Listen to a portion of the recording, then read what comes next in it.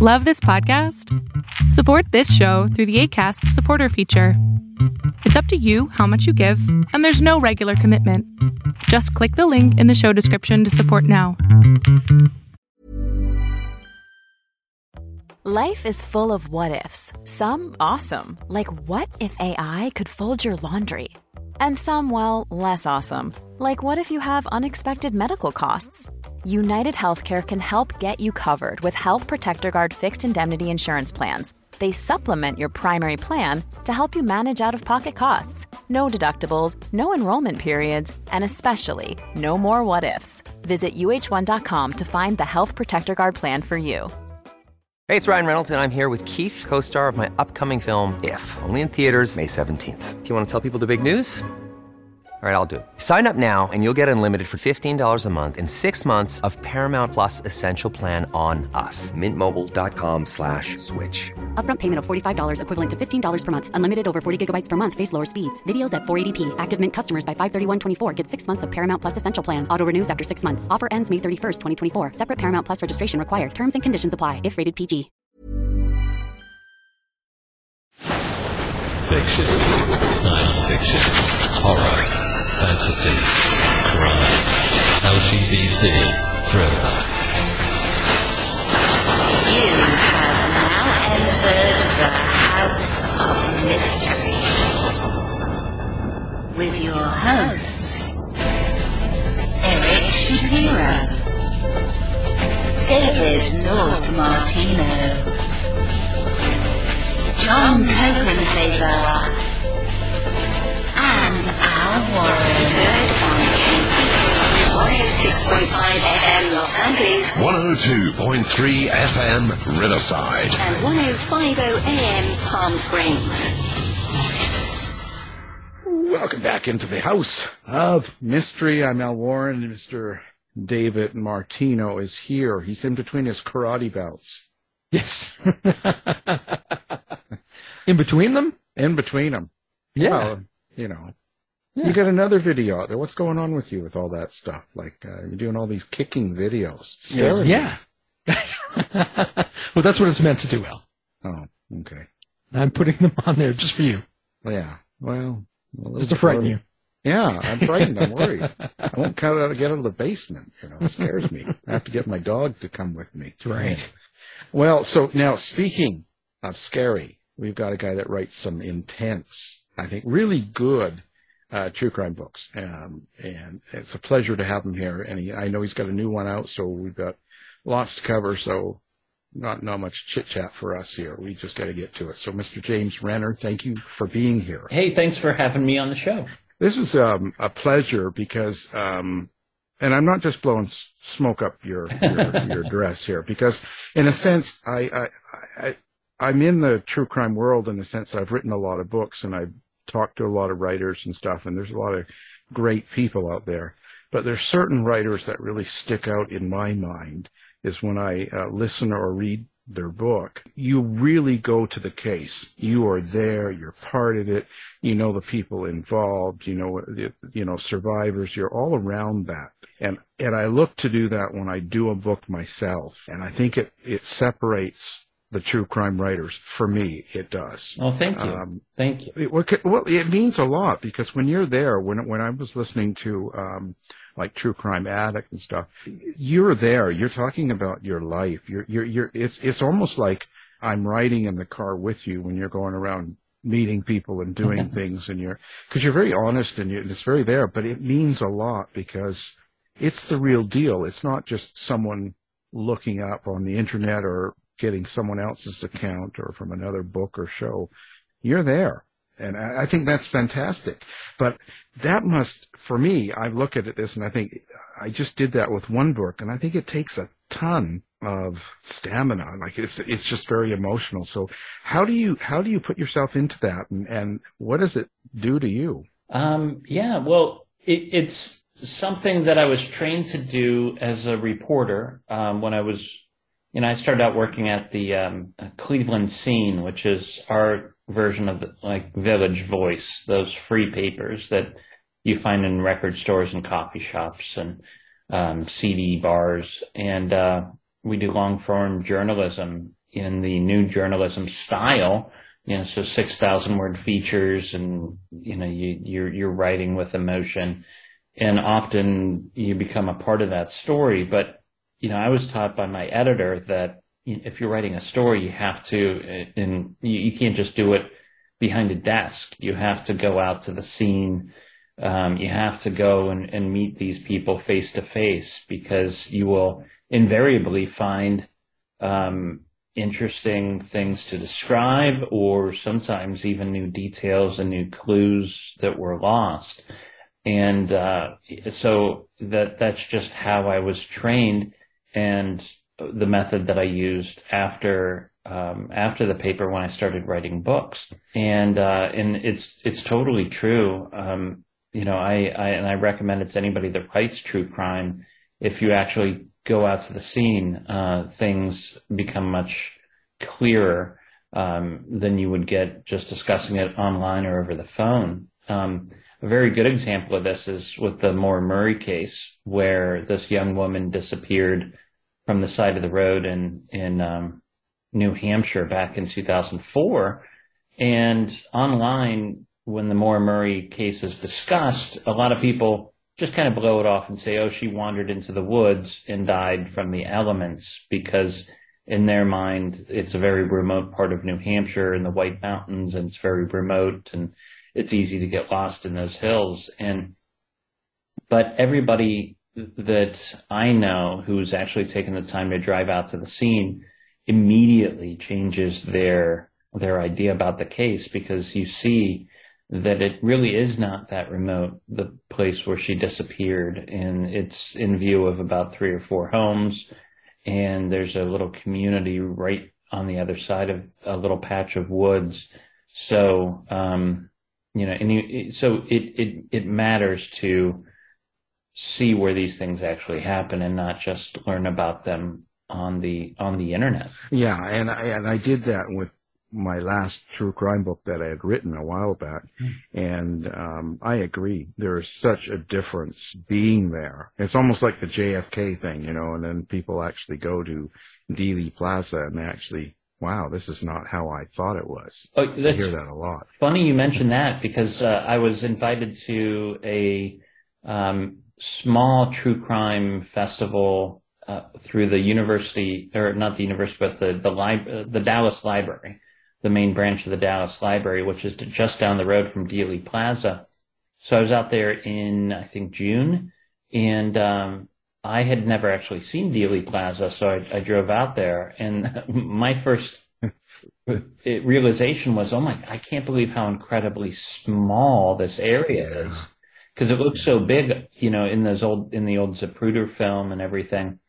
But it's really just concentrated in this one little block in the middle, on the edge of the city.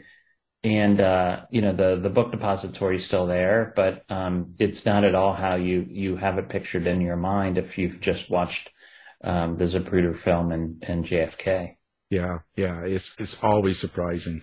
And I think that's a perfect example of what I mean. It's just, when I did my last one like this book, it took a lot out of me. It was a lot more emotional, and it changed me a lot. I think not only as a writer, but as a person, when you delve that deep into some true case where this really happened. It's not fiction, and you see the people, and you see the damage and the survivors, and the people that loved their loved ones and stuff. Have you ever looked at it yourself that way, and kind of like when you got finished with True Crime Addict and the Maura Murray case and stuff, and now you've gone on to the new book, but do you think you're a different person and a different writer because of that?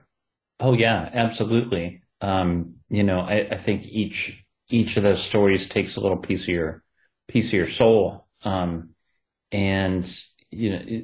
me, there comes a point in the reporting where I become invested in the case and feel responsible for, at the very least, helping it, if not, had these delusions of grandeur of solving these cases. And that definitely takes a toll. And I like to put in a lot of personal stories about what happened to me along the way to report these stories. So my true crime books end up being kind of memoirs at the same time. So they're deeply personal. I've just finished up the first draft of a book that'll be out in 2024 that's about the Boy Scouts of America, and my experience as a camp counselor at Ohio's biggest camp back in 1995, where a young man ended up dead that summer. And that one is the most personal thing I've ever written. It involves me and my friends from back then, and it explores the systemic abuse within the Boy Scouts. And I'm still recovering from the writing of that one. And, it definitely feels more than anything I've written before that I've put I sacrificed a bit of my soul to make that book happen. So, I think really good true crime writers and journalists in general, do that. And, for instance, it's a fairly new thing where you're starting to recognize the secondhand trauma that some of these journalists experienced. Some of that came out of the reporting of the wars in the Middle East and Iraq and Afghanistan, where the journalists came back and exhibited symptoms of PTSD, just like the soldiers who were returning. And so I think we're a lot more aware of that now, where, I talked to some of these older writers who were reporting crime in the 50s and 60s. And I put the question to them, how did you deal with all that? And mostly they just say, well, nothing that a bottle of whiskey can't fix. Yeah. I was going to say, yeah. That generation too, right? I mean, yeah. Each generation further back, the fathers coming from the wars, and then they didn't touch the kids, they didn't hug their son type thing. There's a lot of differences, Right. I think, that works for them great, but, if you don't want to destroy your body, you got to look to therapy and medication. I don't know of any investigative journalist that isn't on some sort of anti-anxiety or anti-depression medication. Literally, all the ones that I'm friends with are on. We exchange, we don't exchange recipes. We discuss what we're on when we're together. It's like, oh, I'm trying clonazepam, right now. What are you on? Oh, Lexapro, that sort of stuff. Exactly. I mean, yeah, I agree. I'm on several, but I have several issues. So that's a different story. Me too. So how do you come across these cases? And that's kind of a cliche question, and I get that myself. But in your particular cases, you're definitely invested in them, and they're very important to you. Yeah. And so what attracts you? Because you've got the new book out called Little Crazy Children, and it's another case you've covered here. So how do these fall into your lap, and what makes you decide? Because I'm sure you get a lot of people saying, hey, have you heard about this or that? Yes. But what would make you kind of go, oh, this is the one? Well, first of all, it has to be unsolved, because as soon as a case is solved, I lose all interest in it.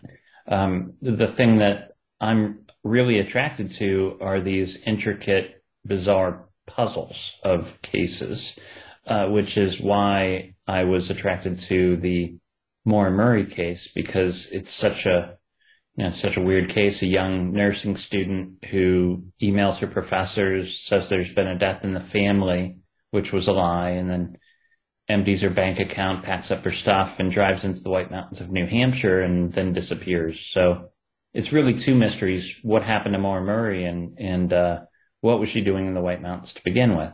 So that makes it a very unique puzzle. And with Little Crazy Children, my new book, it's about the Lisa Pruitt case, 16-year-old girl who was stabbed to death behind a mansion in Shaker Heights. And it's a very unique case in that the story is really about how a group of entitled teenagers, the sons and daughters of lawyers and doctors and entrepreneurs, hijack a murder investigation and point the finger at a kid who had nothing to do with it just because he was the weird kid in school. So I'm looking for unsolved mysteries. I'm looking for unique cases. So if they fit into the center of all, that Venn diagram, I really become interested. And then I have to think, is this a case that's interesting enough and big enough to spend the next several years thinking about? And so that's how I kind of figure it out. And whether or not there'd be any personal interest in that, how it might affect me personally too is definitely part of it. So, and I know when you go to a location of a case and you start finding people and all that, what's the hardest thing to do? What's the hardest thing about this type of research for you? Well, to me, that's the real fun part is going out there and seeing these locations and kind of getting a feel for the setting, the town, the community. As far as like the hardest part is probably developing a relationship with the family, the victim's family. These people have gone, I'm writing a book about what is essentially the worst day of their lives. And it all comes down to the initial meeting and how I present myself and their reception that kind of sets the tone for how the book is going to go. And the Maura Murray book was so contentious with the victim's family that I don't know that I would do another book without full cooperation with the victim's family. Yeah, that book taught me how to do my last book. Oh, that's a great compliment. Because that's actually how I took it when I was listening. Like, especially there was one part where you get in a car with someone else and you're talking about you might not ever come back. How do you know? Remember that? And I was just like, this is like, well, of course you come back because the book, it wouldn't have been finished. but it's just that made a big impact. Just that whole book and how I treated it. And I made the family of my case a very big part of the book. Yeah. I had them read parts. I had them write parts. And we talked. I spent a lot of time with them. And it was really important that they got their story and their feelings out. But your book did that for me. That True Crime Addict is what turned the way I write. Oh, great. Thank you. So, even if it boils down to like, this is what not to do. If people can take some I don't know, learning from that, that's super cool. Yeah, it's amazing, how, and that's kind of the thing I look at. It's amazing how a case like this can affect so many people for so many years, and just the ripple effects. Yes. Even how it's affected you and how much time you spent, and then how that's affected people that read or listen to your books, like me, and then how I approach another case that's nothing to do with it. There's so many, variables that come with it. And I find that fascinating myself. That's kind of what I get into. I like the cause and what it actually does more than the crime itself. I do too. And I have this podcast that I do about once a year. I do 6 episodes of this podcast called The Philosophy of Crime. And sometimes I explore these weird questions behind true crime. And one of the episodes deals with this theory that I have when you're talking about the ripple effects of these terrible crimes. All the ones that I've looked at, there's something good that comes out of it. That, for instance, like the Amber Hagerman, this abduction that inspired the Amber Alert. And right. This one girl's abduction ends up solving hundreds of others.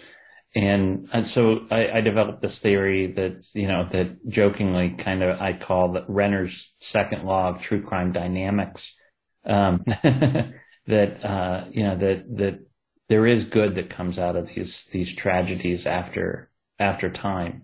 Sometimes it takes a while, but there's an equal and opposite reaction of good, I think, that comes out of these tragedies. Yeah, I agree totally with all tragedies, but it's a hard thing to say, especially to people that are grieving. Of course, It's true. It's so true. Actually, your philosophy of crime, I've heard those are very good. Thank you. Thank you very much. They can't really stick out.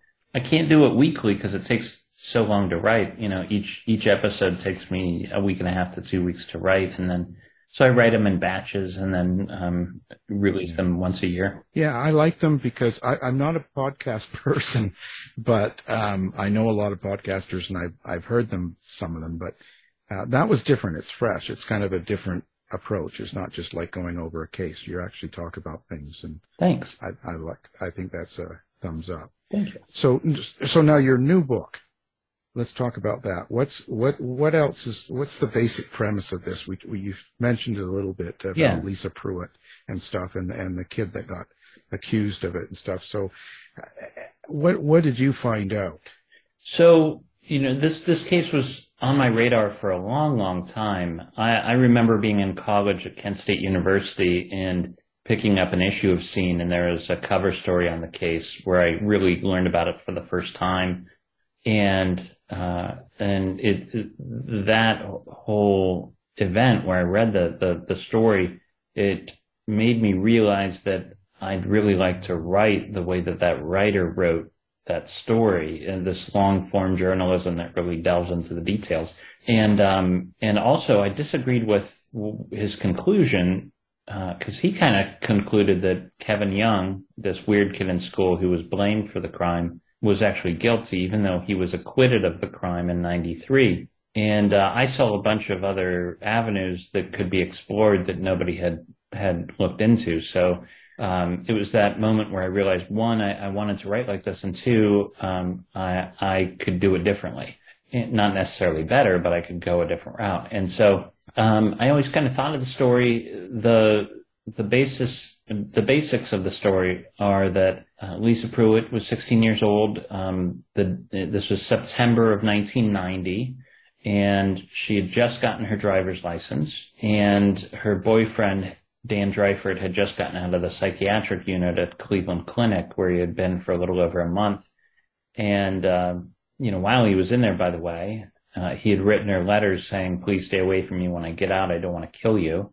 And they devised a plan where she's going to sneak out of the house, out of her house, and then take her bike over to his house at about 12:30 in the morning that night. And only a handful of people knew about that. Dan told a couple friends, and then she's found stabbed to death about 30 feet from the boyfriend's back door. And then the next day, a few of the friends of the boyfriend and Lisa's, they were in this small little clique at school called the AP Posse for advanced placement. These were kids in advanced placement classes, and they got together and discussed the case. And then the next day, some of them went to the police and said, "Hey, it can't be our friend Dan.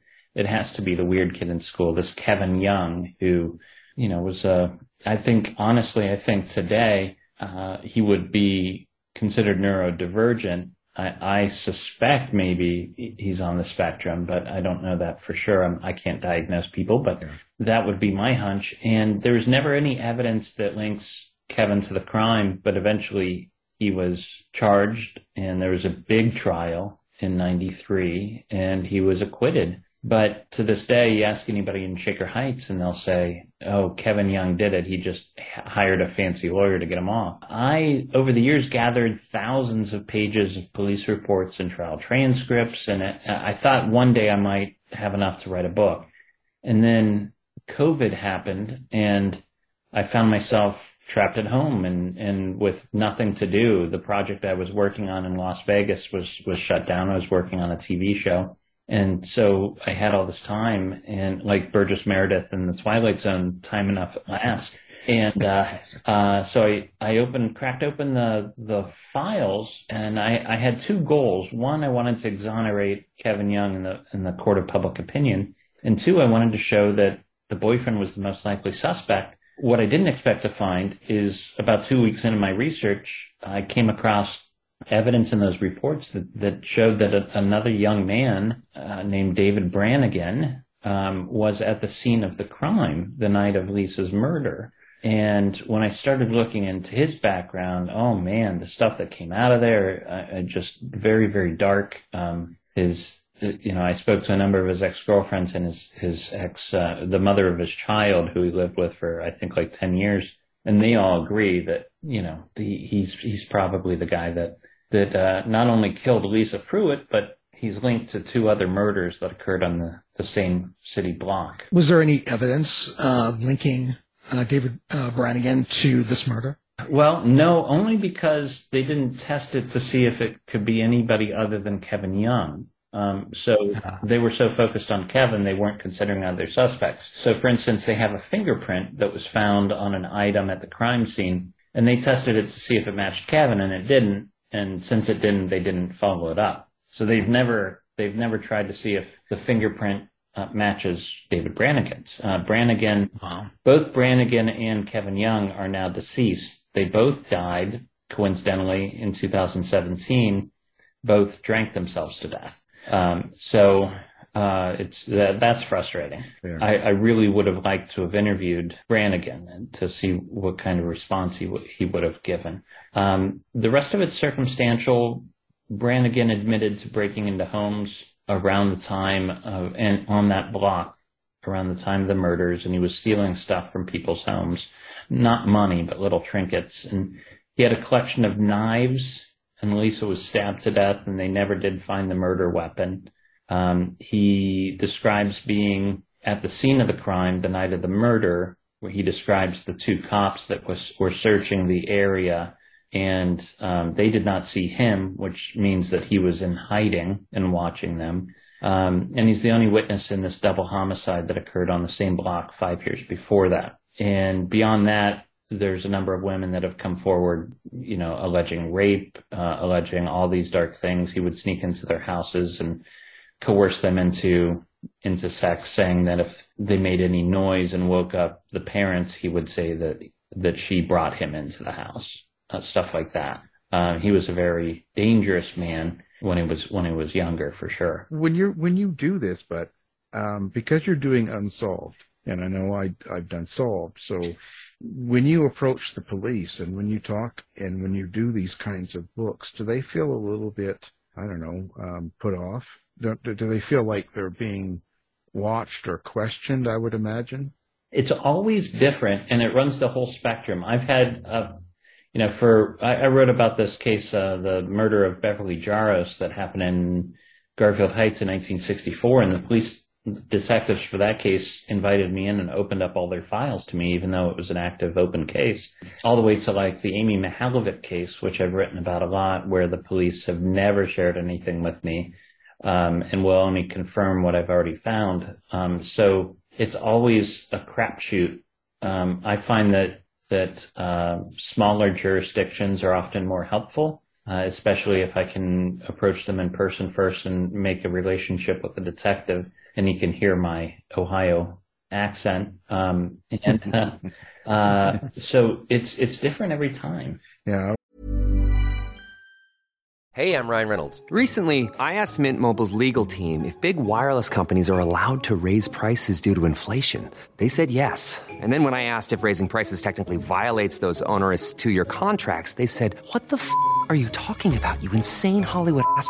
So to recap, we're cutting the price of Mint Unlimited from $30 a month to just $15 a month. Give it a try at mintmobile.com/switch. $45 up front for 3 months plus taxes and fees. Promo rate for new customers for limited time. Unlimited more than 40 gigabytes per month. Slows full terms at mintmobile.com. Jewelry isn't a gift you give just once. It's a way to remind your loved one of a beautiful moment every time they see it. Blue Nile can help you find the gift that says how you feel and says it beautifully, with expert guidance and a wide assortment of jewelry of the highest quality at the best price. Go to BlueNile.com and experience the convenience of shopping Blue Nile, the original online jeweler since 1999. That's BlueNile.com to find the perfect jewelry gift for any occasion. BlueNile.com. If you thought the only way to get a more defined jawline with natural-looking results was through surgery, think again. Juvederm Volux XC is a non-surgical injectable gel filler that improves moderate to severe loss of jawline definition and can help you achieve natural-looking results with little downtime. Even better, this improved definition lasts up to 1 year with optimal treatment. No maintenance required. Improve jawline definition for a smooth, sculpted look with Juvederm Volux XC. For important safety information and to find a licensed specialist, visit Juvederm.com. That's JUVEDERM.com. Not for people with severe allergic reactions, allergies to lidocaine, or the proteins used in Juvederm. Common side effects include injection site redness, swelling, pain, tenderness, firmness, lumps, bumps, bruising, discoloration, or itching. There's a risk of unintentional injection into a blood vessel, which can cause vision abnormalities, blindness, stroke, temporary scabs, or scarring. Talk to a licensed specialist to find out if it's right for you. Hey, it's Danny Pellegrino from Everything Iconic. Ready to upgrade your style game without blowing your budget? Check out Quince. They've got all the good stuff, shirts and polos, activewear, and fine leather goods, all at 50 to 80% less than other high-end brands. And the best part? They're all about safe, ethical, and responsible manufacturing. Get that luxury vibe without the luxury price tag. Hit up quince.com/upgrade for free shipping and 365-day returns on your next order. That's quince.com/upgrade. I always wonder because there's such a lot of times when you see true crime television programs, or different things, there seems to be a little bit of, I don't know, it's almost like an attack on policing. Yeah. They did a terrible job, or if they didn't screw it up. So, you hear that kind of talk about the police in a lot of these shows that you see, and you kind of think, well, it's not always fair, but I just wondered if they feel a little bit timid about talking. I think sometimes they were really reticent, I guess, to be involved with the Lisa Pruitt book, but the Lisa, this Little Crazy Children, it was different than the other unsolved cases I've written about, because even though it was unsolved, all the police reports were actually public record, because here in Ohio, as soon as you charge somebody with a crime, like they did with Kevin Young, all those reports become public record. So most of the times when I'm writing about unsolved cases, I can't get the police reports. But with this one, even though it's never been solved, all the reports were public because of that loophole. It's just amazing. And when they actually tried Kevin Young and he got acquitted, they didn't really have any evidence, or like what did they use to charge him and try him with? So what they finally got that they viewed as enough to charge him with was testimony from a woman who was a patient at the same psychiatric unit as Kevin Young was after the murder. And this woman came forward a couple years after the murder to say that he confessed to her while they were both in the unit. Now, when they got her on the stand, and she told her story, it came out that that night of the so-called confession, she was delusional and seeing visions of her father being tortured in World War II and all this wild stuff. And, she had not gone to the police, but she had gone to a TV news reporter to get on, and she got on the news, and they blacked out her face and everything, of course. But her motivation did not necessarily seem to be justice, but to maybe get on TV. So how do you see the case now? Where do you see it? Things like this never really get resolved, do they? I think they could resolve this one, but the Shaker Heights police and the Shaker Heights, the town, they need to kind of admit that they did the wrong thing back in 1990 by going after Kevin Young. They've dug their heels in, even though he was acquitted, with him still being the only person that they'll look at. And if they just set that aside, and I'm hoping enough time has passed that now would be a good time to do it, they could go back and test the evidence, which they really haven't re-examined the evidence significantly since back then. They could see if Brannigan's fingerprint matches the fingerprint they found. or the shoe print matches the type of shoe he was wearing. And they could retest the evidence to see, there's so much advancement. Now it might be able to kick out some DNA or even other hairs or fibers. And then you've got this double homicide that I believe Brannigan's also responsible for, where a woman was strangled with the cord of an iron. And certainly you're going to have DNA of the killer on that thing. So just test the evidence. If they truly believe it's Kevin, then still test the evidence so you know for sure. But so far, they won't take that gamble. Yeah. What do you think that is? Do you think that a lot of people suggest that it's just detectives or district attorneys that have a lot of ego? I think it's simply apathy. I think they view it as they've already solved it, so why pay $500 for this test that would just prove that they were right anyways? The Lisa's family were convinced by the police and prosecutors that it was Kevin as well. So, maybe they look at it as like, well, why waste resources on this if we already know the answer? Yeah. Yeah. I guess some of it makes sense, but some of it doesn't, because, when we're dealing with people's lives, I don't know that money and things like that should really be an issue. I guess it is in a way. It shouldn't. Yeah, for sure. But unfortunately, I think, it is all the time. Yeah. It's still a business. Yeah. We unfortunately live in a capitalist system, and they have to take those things into account. But yeah. Yeah, because everything has to be a business. It's crazy. But so whenever you've approached suspects, like I know, especially in the previous case, is there a certain way you go about doing that? How would you approach if these suspects were still alive and you wanted to go interview them? How would you do that? I always try to meet them face to face at first, so they don't have the opportunity to hang up or just send me to voicemail. So I'll go out to their house and knock on their door, try to catch them outside and speak to them. And honestly, 90% of the time, they'll talk to me. And for a while, I couldn't really understand that because, and I saw this in the Amy Mihalovic case a lot. There's so many suspects in Amy's case. I mean, we're talking, the best the FBI's ever been able to do is a top 25 list of suspects. So there's plenty of people to talk to. Now, these people have been suspected of murdering a 10-year-old girl and have taken lie detector tests and have been interrogated. And you'd think the last thing they would do is speak to a reporter. But 90% of the time they will. And I think I figured it out eventually. I think they are part of this story, and this thing has happened to them, and they haven't been able to talk about it with anybody, or maybe their spouse, or, very few people. But that story is something that is interesting, and here comes a person who wants to hear about it. And I think it's just part of the human condition where they want to share their story, even if it makes them kind of look guilty or whatever. I think they're just happy to share the stories. That's what I've found anyways. Most of the time they'll talk. Nobody attacking you yet, eh?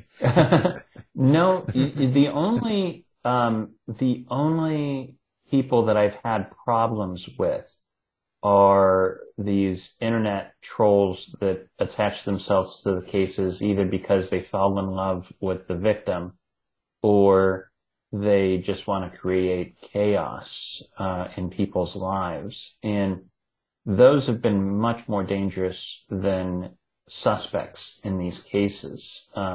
I've had these trolls in the Maura Murray case track my family down on vacation at the Outer Banks and leave a threatening message on the steps to the Honda we were renting. That changed a lot of things for me. So the suspects aren't scary. It's these people, these anonymous people that are attracted to these cases for whatever reason. How do you deal with that? I mean, the internet in itself, it's changed so many things. There's a lot of great things about it. There's certain things that it's amazing. You can see so much more, learn so much more, meet people and interact with people so much better than it used to be. And I think that's a fantastic thing. But at the same time, I mean, I personally, I get a lot of awful emails, which actually we just forward to Dave all the time. Yeah. He's the clearance house here. But because, I'm crying in my room. So what do you do? Like, how do you, that in itself too, because every time you must need to have access because you want tips, you want people to pass on information, but you don't want the nut jobs coming out threatening your family. So do you have, what would you recommend? What am I supposed to do now? I would recommend a couple things. The things that I do now, are, be careful. The things that the pictures you post online don't show your exact location, for one. Two, assume that anybody who's reaching out to you through email or direct messages is not who they say they are. That happens a lot. And if they're sending you a tip and it sounds too good to be true, it probably is. So, verify, take the tip if it's interesting, but before you report on it, verify it somewhere else. I had, again, with the Moore Murray case, I had a person reach out to me pretending to be a classmate of Maura's from UMass, who said he saw her alive with a specific friend of hers shortly before her disappearance in New Hampshire, and it would have changed the case completely. And I, by then, had enough experience to think, well, this sounds legit, but it does sound too good to be true. So I looked into the guy's name, and it turned out to be a student. He really was it really was the name of a student at UMass at the time. And he gave me his birth date too, because, he said he was in New Hampshire for his birthday. And so I did a background check, and yes, this guy's birth date was the day he said it was, but there's still something nagging at me with it. And, so I didn't report on it right away. I passed the info to police, and the police were quickly able to determine that it was not, in fact, really this guy, but another troll who had taken on that identity in order to try to get me to report false information on the case. I mean, it was really clever and convoluted, and I almost fell for it. And I think sometimes reporters do, fall for that sort of thing, even at major newspapers. But you have to wonder what drives a person to do that. If it's not a political reason, you have to think, well, what was in it for him to make you want to do that? I think they get off on it. I think that's the only explanation that makes any sense. That's crazy. I think that's kind of the one negative thing I guess we could say about the internet is we certainly have learned a lot about the other people that live around us. Oh yeah. Yep. With back to the Amy case, you start looking at her neighbors, and everybody, you look into somebody's back, everybody kind of looks like the suspect. They all have creepy stuff in their past.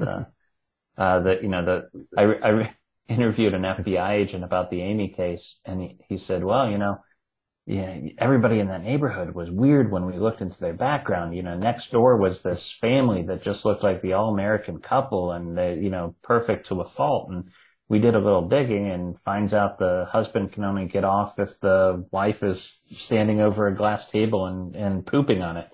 And, Bill O'Reilly. No, just. So, there's a lot of stuff that goes on behind closed doors that for good reason, but once you really start digging into the background of people, so many crazy stuff comes out.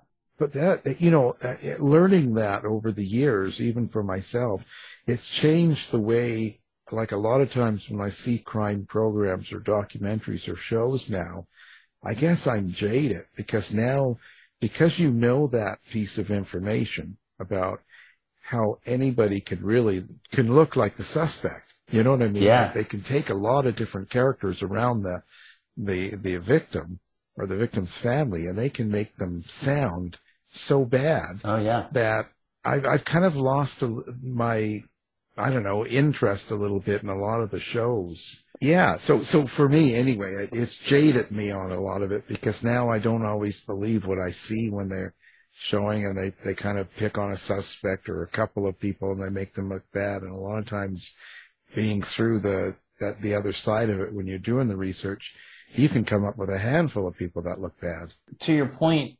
I think actually to me, it makes me a little optimistic because knowing that your neighbors are weirdos too and have, these secrets and things that they're up to, I looked at kind of the optimistic side of that, which is this sort of crime is still very, very rare.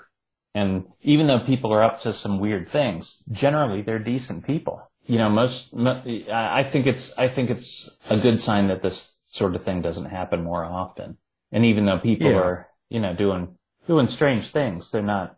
Yeah, they might have, they're getting their glass tables dirty, but that's, but, they're not out killing people. Right. Well, that's good. And plus then when they find out your secrets, it's okay. Exactly right? Like they're not looking like you as the suspect. No, it's not him. We know it's not James. He does weird stuff, but he's not like that. I do think about that sometimes, like just the fact that, I'm in this world a lot and writing about it. I've told my wife, I'm like, do not die under any sort of mysterious circumstances. I'll be the first one they look at. Please, so, the searches I do for these books online, methods of murder and things like that would not look good in my search history. But hopefully, constantly checking my email and my phone provides alibi as far as location, for anything that would happen in the immediate area. Absolutely. Well, I was just wondering, since you're only interested in unsolved cases, have you ever had a case solved while you were trying to complete the book? No, I think about that a lot. And it's a concern, but it shouldn't be a worry because, you want these cases solved. So that would be a good thing. Right. It might lead to a more interesting story that way. It's never happened. I've written about a couple stories that have been solved after I've written them. I think of the girls in Cleveland who were abducted and kept in the home of Ariel Castro for 10 years. Amanda Berry, Gina DeJesus, and Michelle Knight. And I had written about Amanda and Gina when I was a reporter and met with their families and really looked into the case. And what freaked me out was when it was solved. First of all, I was at my son was 5 at the time and he was in gymnastics and he was at practice and I'm sitting there with a group of other parents and I get this text message from a source inside the Cleveland Police Department that said, Amanda Berry and Gina DeJesus just walked out of a house on the west side. And I was like, holy. How dare you? And everybody looked at me and I'm like, oh, you're going to hear about it. And you're going to hear about it real soon. But I went back into my notes, because I had just written about it a couple years before that. And Ariel Castro's name was in my notes. And, it was because he was the father of one of, Gina DeJesus's friends. And it was the friend, Ariel's daughter who was the last person to see her. And so at the time, I went to my editor and I said, hey, I'd really like to interview this Arlene Castro. And we decided not to because she was still a juvenile. But I'm always going to wonder if I had talked to the girl or had gone to Ariel's house, if something would have happened differently. And so that haunts me a little bit. But the FBI had that information too. The police had that information too. So everybody was really close, but nobody followed up on that one little lead.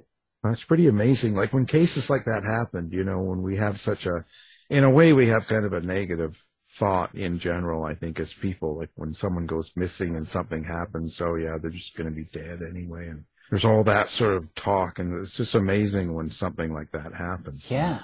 It's something you'd never expect either. It's just, wow. It's just, you can never get over it. It was surreal to be in the epicenter of when that was happening. It was just, it's like if a UFO landed on the White House lawn type of feeling. Right. Yeah. Well, at least they didn't find them in your house. Yeah. That would have been a whole different story. Yeah, then that would have been a news story, boy.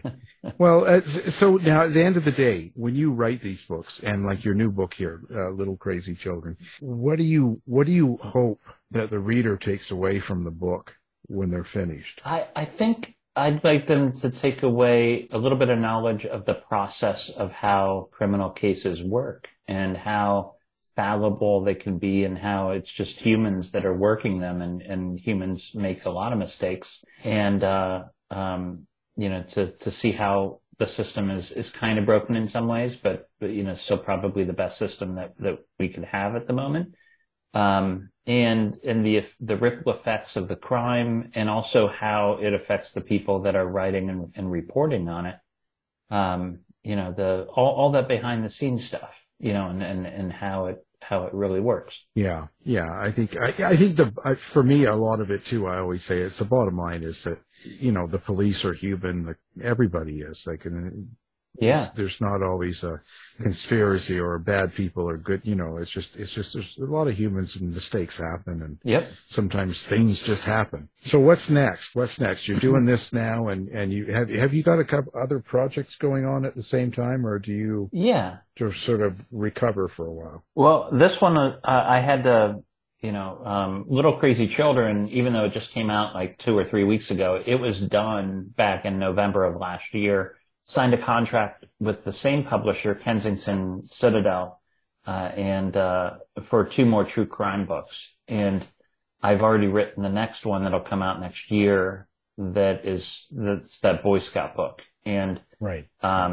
So that's been the first half of this year are the adventures that I took with that one, which include flying out to Pipestone, Minnesota to hang out with the Native Americans who mine the material that's used for a secret society inside this Boy Scout camp. And my trip to DC, where I met up with a person who does psilocybin therapy for people suffering from PTSD, and tripping out with him. And so lots of interesting quirky adventures in this next book. Well, and the secret society let you go? They are freaking out right now because they know the book's coming. And I don't know that it could survive after the book comes out. The stuff that goes on at that camp is insane. And I think once the parents realize what they've not been told, it's gonna upset some people. I'm hoping that the book does for summer camps what Jaws did for beaches. Well, there you go. Or what Jaws 2 did. No. Yes. Yeah, awful. Anyway, now, so social media, how do you like to be found, or do you like to be found? I know that's kind of a question. But. Well, the best place to go is just jamesrenner.com. That'll have links to everything else. I'm on, X or Twitter, formerly known as Twitter, and Facebook. And I've started putting things up on TikTok. Still trying to figure out how to work that one. But yeah, I'm all over the place. TikTok. So you're up there dancing on TikTok? Right. Actually, it's funny. I do have a video up there of me and my daughter. She's teaching me a dance. But some of it are clips from the podcast I do every week, which is True Crime This Week, comes out on Fridays. And yeah, so there's crime related stuff, but there's other things that are more personal in there too. Fantastic. We will put all of that up on ours as well, so people can find you with one click if they can't. Thank you. Really appreciate you being on the show. Yeah. And of course, your newest book, Little Crazy Children, is a true crime tragedy of lost innocence. And another great book, of course. So the author, James Renner, thank you for being here. Hey, thank you. Thanks, James. You bet. You've been listening to the House of Mystery radio show. To find out more about our guests, hosts, or shows, go to www.houseofmystery.com. Show's over for now. Was it as good for you as it was for me?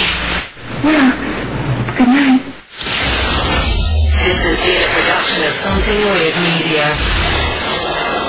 I'll be back.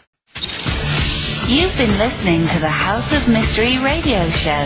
To find out more about our guests, hosts, or shows, go to www.houseofmystery.com. Show's over for now. Was it as good for you as it was for me? Well, good night. This has been a production of Something Weird Media. I'll be back.